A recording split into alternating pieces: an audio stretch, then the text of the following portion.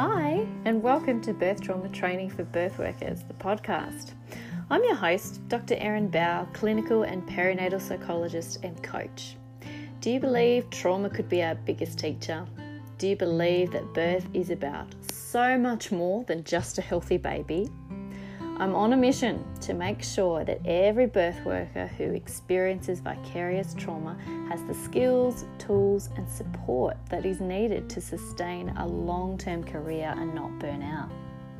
Join me as we explore how to achieve post-traumatic growth and beautiful resilience with the mind-body-spirit connection. We'll strategize how to do sustainable self-care, discuss holistic support options and what's happening in our current birth climate. This is not about grabbing your pom-poms and saying, just be positive, but this podcast is all about finding the strength and beauty from the broken parts. Ground yourself first. Take a long, slow, deep breath in, fill the inner balloon, and sit with your body in the present moment. Are you ready?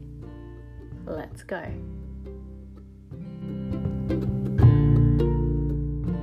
Hi, and welcome back. So today I'm going to talk you through something a little bit different, I suppose, which is what I do differently when I've got a couple or a birthing person who've had birth trauma in the past and they're coming for childbirth education. Because this is something I've been asked about a few times in terms of what are some special considerations that you need to have? How do you need to manage things just that little bit more sensitively and carefully, I suppose, when you've got a couple who have had a birth in the past and the birth hasn't been exactly what they wanted or, even full to it's been really quite distressing and awful for them. So they're trying to do things differently a second or third or fourth or subsequent time, and how childbirth education can help with that process. Because sometimes I think we think of childbirth education as being something that only first-time parents do. So my background, I suppose, if you don't know already, is I've trained as a Hypnobirthing Australia practitioner. So I can talk within the context of what I do in that course. And maybe some of you will be listening, my fellow hypnobirthing practitioners. But also I think this might be useful if you're someone who has had a traumatic birth yourself and you're thinking about doing something like a hypnobirthing course to help you with a subsequent birth. So it is a different experience this time. So I suppose often the thing that would happen to me is that people would volunteer that information. So I usually know that someone has already had a traumatic birth because that's why they contact me. I suppose that's what people know me for. And sometimes I get a lot of information in that first phone call or email, and sometimes I don't get much at all. And that's absolutely fine. It's up to each person, because I think the main thing obviously needs to be trust and taking the time to hear that person's story in a way that they are ready to talk about it, so that you're getting a full enough picture that you are helping to prevent, reduce some of the experiences that didn't go so wonderfully the first time, and getting all that background information, but doing it in a way that's comfortable for the person doing the retelling, so that they're not re-traumatising themselves, re-traumatising their partner, and re-traumatising a group, potentially. So my number one, I suppose, tip would always be see them one-on-one by themselves in a private setting if possible. Sometimes it can work if you've got other couples in the class who are onto a second or third baby as well. But I think most people who've had a traumatic birth don't really want to do a class with a bunch of brand new potential parents anyway, just for all the obvious reasons. But if it's not something that they've thought about or considered and it's within your scope and capacity to do so, I would always see these clients on their own, to give them that individual attention, to slow down, speed up, cover what they want to cover in a way that's useful and meaningful to them. Because the thing, I suppose, that you find is that all couples have anxiety about their birth, but couples with birth trauma naturally have like full-blown, not just anxiety sometimes, but real horror, a real sense of powerlessness and a real sense of feeling of control being taken away, decisions being made for them, out-of-body experiences, all kinds of things. So we very much need to keep these people grounded and anchored and in their body in as much as possible, with an awareness that you don't need to be a hypnotherapist or a therapist or a psychologist or anything like that in order to help people keep calm and keep them grounded. But there are definitely some things that you can do to help that process and help yourself identify when someone is just, I wouldn't say like slipping into an altered state of consciousness or something like that, but they are distressed. So either they're starting to cry, they're starting to get upset, they're having those feelings of needing to leave the room or look away or not listen, or sometimes people do the opposite and they dissociate. So they maybe look calm, but they're not, their eyes aren't fixating up somewhere else and their breathing's changed, and you can just tell that they're not fully present, I suppose, fully with it. So I think it would be useful to talk through a few things around, I mean, that's a whole different podcast episode in itself, how to help someone who's dissociating, I suppose. But just the basics of how to make things more comfortable for people. I think I'll just do it in terms of like maybe my number 2, number 3 top kind of things to think about. So the first one, as I've covered, individual attention as much as possible, reducing, because what you're trying to do is reducing potential distress to other couples who are very much, very rightfully so, wanting to focus on their own positive journey and not hear horror stories, even though we know that horror stories sometimes happen.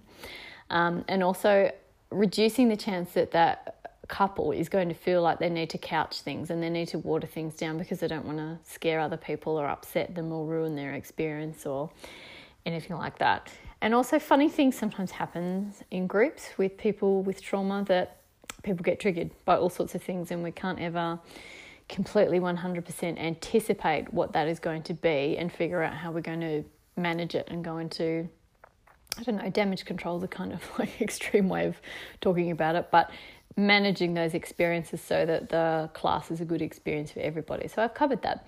But also thinking about the pace in which you go and giving lots and lots and lots of prompts. So with things, for example, like birth videos, and I know this because I've seen it happen with myself and I've seen it happen with other childbirth education practitioners or midwives or nurses or people that I've taught, is when you have seen a lot of birth videos or you've seen a lot of the same birth videos over and over and over, or maybe you've witnessed a lot of births, you can kind of just not see it for fresh eyes at the time of viewing it. It's sort of like, oh, yep, that's that birth and that's that detail, and the things that you forget other people don't know.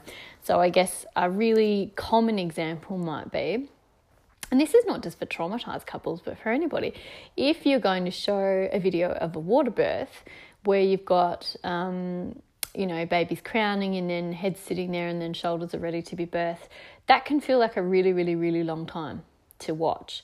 And for some people who don't understand fully, or maybe they understand but they still have a very strong visceral body reaction to it, watching a baby born in water when the baby's not pulled up straight away and is breathing and crying and doing all the things that we expect babies to do sometimes from watching TV, that can be really confronting for people if we don't remember that not everybody knows that babies don't drown when they're just hanging out there for a couple of seconds. It feels like a really, really, really long time when you watch it back on video. And for people who've had a traumatic birth, maybe, there's been breathing difficulties or baby was born blue or all kinds of things that can happen, that can be really, really distressing for people. So I would always, even in, seemingly not particularly, provocative, evocative type situations, always prompt people, tell them what's coming, tell them what's happening. So I would say, this is the video we're going to watch. What you're going to see is this and this and this. If at any time you want to pause, you want me to stop, you want me to explain what's happening, let me know. So doing lots and lots and lots of prompting.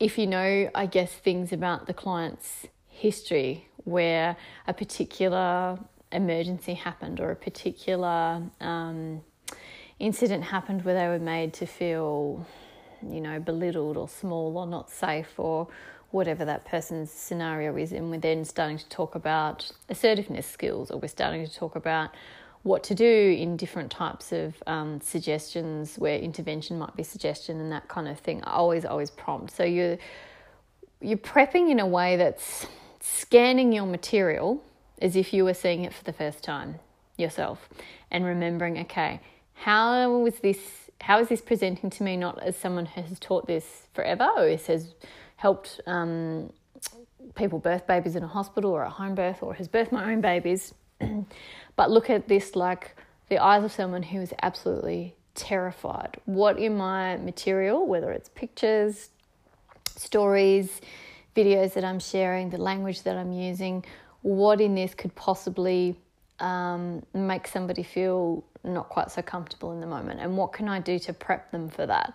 So say I'm about to start talking about this, and it's just a little bit more of a sensitivity and giving people a chance to catch up, to deal with that fight or flight response that kicks in before they hear the information, because people cannot learn when they are in fight or flight. That, fight, flight, freeze, appease response happens, the learning part of your brain shuts down, it stops. It's not possible to learn new information while you're in the midst of distress and trauma. So as much as possible, reorienting people back, bringing them back to the room, bringing them back to, lots of reminders to do things. Again, like the birth process, like, do you want to get a drink of water? Do you want to have a break? What can I do? Making everything about them and all the control as much as possible, giving them the accelerator and the brake, I suppose. It's kind of like, I don't know, sometimes I think teaching traumatised couples, it's a little bit like rally driving. I don't know where I'm going with this example, but I guess you're the one who has all the information, but they're the ones in control, and you want them as much as possible to feel like they can apply the brakes or apply the accelerator whenever they choose to, or like full on get out of the car and not go back if they want to. So we do that by giving lots of choice and lots of options, and in other places where we might just continue to the next slide or continue to the next video, we're making sure that we ask, okay, how, it might be you're asking kind of like, tell me how you're going, like 0 to 5, where 0 is I'm perfectly chillaxed and calm, and 5 is I'm really distressed, 3 is I'm somewhere in the middle, and what can we do to change that, whether it is pausing, breaking, or they want to just keep going. So everybody's different. I've worked with some people who've had traumatic births and they don't want to stop. They just want to keep going, just persist through it, and then I'll sort of deal with the psychophysiological come down of that after. Other people need lots of breaks and they want to stop and take it really, really, really slow. So everybody is different. The trick is not assuming that you know what people want. We need to ask people what they want, and be fully prepared for the fact that they might not know what they want, and that's absolutely okay too. We just try things on. Again, it's like birth. You just try something, like as we say to birth partners, you just try something, and if that's not working for them, they can swat us away and say, no, I don't want to do that, and you try something else. So any sort of material that you've looked at and gone, that could potentially be distressing to this couple, whether it's because, we forget about the water birth stuff, or we forget, sometimes when babies shoot out super, super fast, or sometimes when things are a bit stop-start, and that's absolutely fine, but that reminds that person of what it's like to be in a situation where someone's like, oh, well, you're not progressing, or things are taking a bit too long, or whatever it might be. So also, again, thinking about... like in our Hypnobirthing Australia course, we have a whole section on language and the preferred, terms that we use in hypnobirthing versus, the more traditional terms, with the view that language is super, super, super powerful. It affects not every part of your brain, but it affects parts of your brain that you don't even realise it's affecting when it's happening at the time. So all those effects like when you're learning something new for the first time, I always used to say to students, like, you ideally shouldn't study when you've got music on, particularly if it's got lyrics, because your brain is primed to listen to language, and that will distract you from the task that you're supposed to be doing. So we know that language is really powerful, but it is, of course, a personal choice. And as we always say, or as I always say, if you don't really care about using the word contraction versus using the word surge, then that's absolutely fine. But there's a lot of reasons to think about supplementing or changing language so that it is removing a lot of those past negative connotations for things that we have. So being mindful of language that was used. And sometimes I will say to clients, or I'll ask them and I'll try and get a sense of, was there particular language or words that was used at the time of your birth that made you cringe or made you feel unsafe or made you feel ick? And that could be anything. It's very much a personal thing. So it's assessing anything that you might. Don't read this as like anything you might be saying could traumatize someone, but it's going back to choice. What would you prefer the term I use here? Would you do you want to call this something else, like for the purposes of taking you through the information, so that again the brain is not distracted by being distressed, and it can retain the information and learn new information as it needs. So trauma is a six senses experience, really. And I say six senses because there's sight, the sound, the smell, the touch, the taste sometimes, and then there's this other. I think there's that experience sometimes that we can't quite put into words, we can't quite verbalize, but it's something other, some other sort of bodily experience that you can't, as I said, you can't verbalize. So whether it's a subconscious thing or it's a bodily thing or it's just something on the tip of your tongue but can't quite explain to me what experience, how you would actually describe it. So that's kind of why I say six senses. And not everybody knows what all their triggers are until they're in a room talking about something or witnessing something or looking at something, and it's amazing sometimes the stuff that comes up, particularly to do with smells and taste. That's an unexamined one sometimes in the sense of birth, but when we talk about people having aversions to hospital smells or having aversions to taste because they can remember, maybe they had some gas in there and they can remember the taste of that, or it was something they ate just before they started to hit transition or got really nauseous, or the dinner they had the night before and then they were throwing up. So there's all sorts of things to be thinking of, and I guess preparing your space in a way that's mindful for that as well. So bearing in mind that just because you find lavender relaxing and most of your other clients like it, doesn't mean that that's going to be a good thing for this particular couple at this particular time, because something that once gave you pleasure and calm might then be the source of your distress. So checking on things like that, always checking things like the positioning, like how far away you are from people. I think a big thing that's talked about in Babette Rothschild's work is about positioning yourself from distance from someone and how much of a difference that can make to someone's comfort level. So whether, and this is in a therapy context rather than a birth context, but asking people, are you happy with where I'm sitting? Do you want me to move back a bit? Do you need me to move in a bit? Do you want me to go to the left? Do you want me to go to the right? And it's something I always do in therapy because I have seen it make phenomenal differences to people's comfort level, but it's not something we always feel comfortable asking for, because I don't know, we're just primed to sort of not say to people, hey, you're a little bit in my face, can you move back half a metre or so, or could you just orient your body so that you're not quite looking straight at me? Because of course birth is such a personal bodily experience, and for a lot of people there's a lot of not necessarily traditionally as you would think about it, intrusive kind of interactions that happen, but things happen to your body that are not necessarily always anticipated and expected in a way that's within your consent and what you want to have happen. So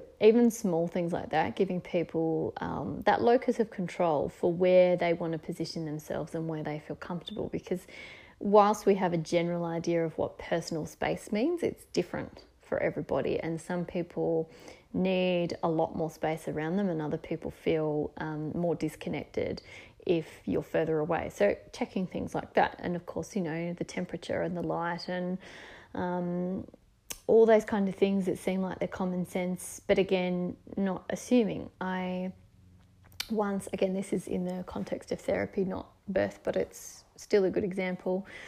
I once had a client who actually really liked the room very cold. Like, I wouldn't say uncomfortably cold for me, being the Scottish heritage Tasmanian person that I am, but chilly. Like, she liked that room chilly. And it took us a while to sort of get, for her to be comfortable enough to say that. But part of her history was living in a situation and going through traumatic experiences in a very hot, small, stuffy room. And so small, or not necessarily small, but rooms that were of a certain temperature, which might even just be ambient temperature, were very uncomfortable for her. And so she worked better. She did better trauma work and was much more comfortable if the room was cold, because she felt more like she was out in the fresh air, and it just helped her. So again, not making assumptions that room temperature is maybe what people like. Maybe they actually want it a bit warmer. Maybe they want it a bit colder. And being prepared to go with that, because that's what's going to help the client feel better. Same with, sorts of noises. Some people, and, if you've ever taught hypnobirthing, you've taught hypnosis, you'll see this sometimes when you take people through hypnosis and some people go straight into it and other people are like, no, all I could hear was the clock, or all I could hear was the light buzzing, or I could hear a plane overhead and then I got distracted. So background noises that you can't control too much, because I think a huge part of prepping people again for another birth is teaching them that you can't 100% control background environment noises, particularly if you're in a hospital. But using that as an experience of going, okay, that's something that is your brain's reacting to in a way that it's not just background for you, you're actually paying attention to it. So what can we do to either use that as a hypnotic anchor to get you to relax deeper, or to work with that and figure out, is that part of the experience that you're remembering? So again, not going in and doing therapy. This is not podcast isn't about training people to do trauma therapy, but it's awareness. I think this is a huge big thing. It's awareness of how can you make people feel more comfortable, and a huge part of that is openness and trust. And it's often, I think, the little things. Actually, when I teach hypnobirthing classes, even not with hypnotised couples, with traumatised couples, something I talk about is saying to them, okay, so I'm asking you about how's the temperature of the room, and do you need a coffee? Does anyone need a toilet break? And this is mini practice for your birth. So if you can't, in a relatively relaxed, hopefully with a low threat person like myself, ask and negotiate for what you want, how are you going to do that in your birth when it's a lot harder? Again, potentially you're in a hospital with, we hear the stories of you go into someone else's space and it doesn't feel like your own space, and so you don't ask for what you want, and if you don't ask, you don't get. So I think that, for any birthing couple is a good thing. It's like a little bit of assertiveness training stuff that I like to kind of just do on the side of, yes, I'm being super attentive and asking, is the temperature okay? Is the light all right? Is the smells okay? Because pregnant people are sensitive to things anyway. But that for me is also taking them through some practice of, okay, asking for what you want, if it's going to help, no matter how silly you think it might sound. So, or that you don't want to make a fuss. Like, this is the time to make a fuss, is it not? Particularly after you've had a traumatic birth, and like, yep, this is the time to make a fuss. So that's a couple of little things that I do differently. It might be that we skip certain sections, which you might with second, third time parents anyway. But the main thing is doing lots and lots and lots of check-ins and making sure they feel in control with the full expectancy, which happens sometimes. It hasn't actually happened in one of my classes yet. It actually hasn't happened in therapy either. But I think sometimes if you name it up, it's more likely to not happen, which is the very real possibility that that person's distress might overtake them to the point that they feel like they want to leave. And I would say that to clients. Okay, they might, for whatever reason, even though we're putting on the brakes, you're in control, you're in the driver's seat, you might have a point in which you feel like you need to flee, because that is part of the normal distress response. And as I said, it's not actually happened to me, but I think sometimes if you just give people that option, it's almost like you're saying to them, and if you do that, that's okay. It has to be okay. Trauma has to be navigated in a way that is what someone can cope with at the time. But part of, I suppose, preventing that process is going through things like, all right, so you're coming to this course, what are you going to do straight after?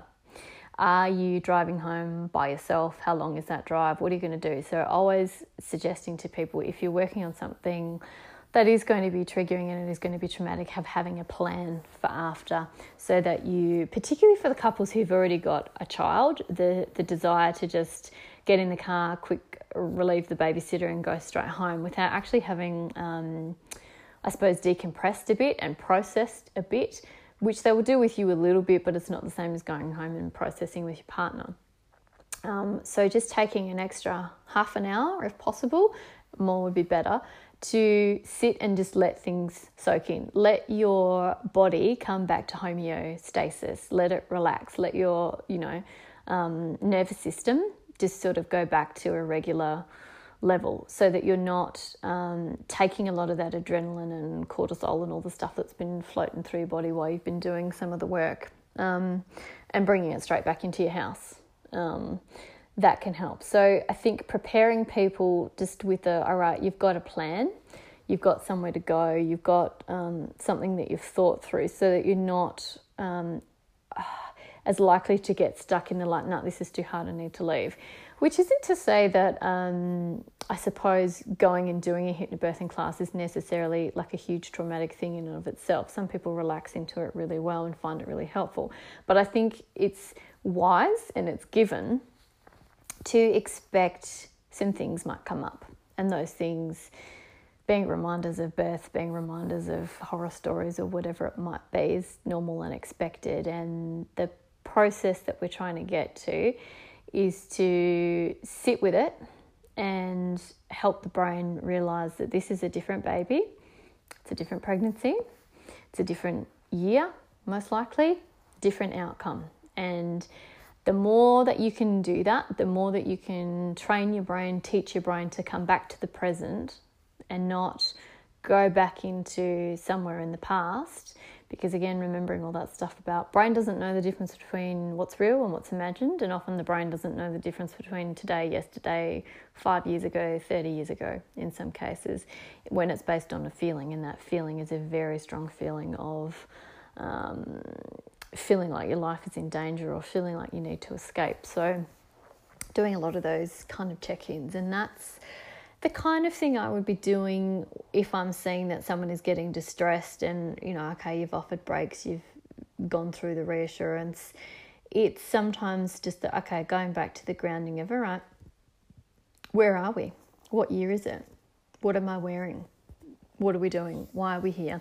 Not quite, firing quite that much at them, but you're getting them to remind their brain back to where they are. So we're not back at that trauma with that baby, with that birth that didn't have the outcome that you wanted.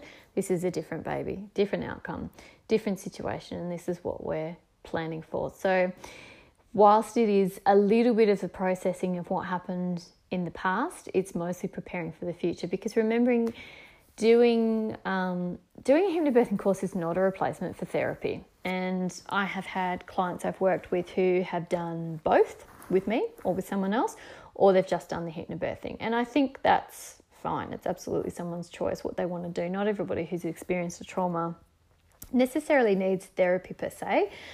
And again, sometimes people don't know what they want. And in cases where people are really, really distressed and they're not managing to get through the material, that would be an indication to me that they need something in an adjunct to that, because in order to learn, you need to not be distressed, as I said. And so whilst being distressed is a expected outcome, whenever you're talking about something that's going to be triggering, you need to be able to get it to a state that you're never going to be 100% comfortable with it, but it's manageable. And if it's not manageable, then I'd be suggesting okay, I'm noticing that we're struggling to get through this, and this is okay.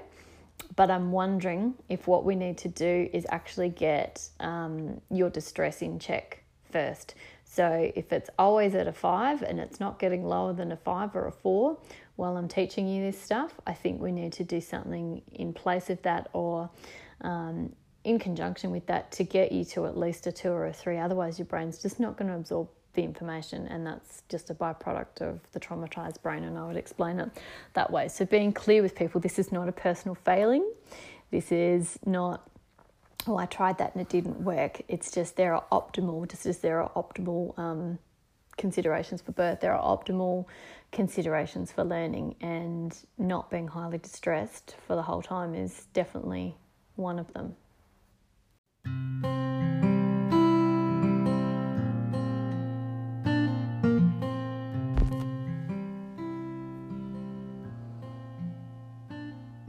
Hey, thanks so much for joining me today. Thanks for taking the time out for yourself to sit back and do some mind-body connection about this really, really important topic. It really will go a long way, I hope, to understanding yourself, understanding what you need for your own personal and professional growth, and changing this awful climate of birth culture that we've got. So if you're feeling, distressed, triggered, even just a bit shaken up by something, even if you're not exactly sure what it is, make sure that you take a breath, come back, center yourself to where you are and what you're doing and what you're going to be doing next.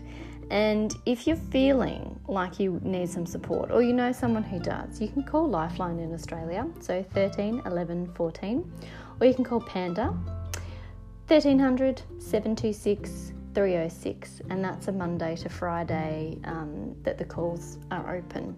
So working through trauma is clearly, it's a non-negotiable in order to have a sustainable career as a birth worker. And if you want to train with me, there's a couple of different ways that you can do that. So you can do mentoring, coaching. So not necessarily therapy per se, but there's the option up my sleeve as being a trained therapist. But if you want to work with me in a one-on-one capacity, or you want to do my online course, Birth Trauma Training for Birth Workers, that's coming out relatively soon, then you can do that. And you can find me and contact me through drerin.com.au. So hopefully you've walked away from this feeling something that you needed to hear today, or you've learnt something, or you're feeling just that little bit of extra excited, anxious, uncomfortable, something that is going to propel you to move forward. Take some small step forward in whatever that looks like for you. Talk to you next time.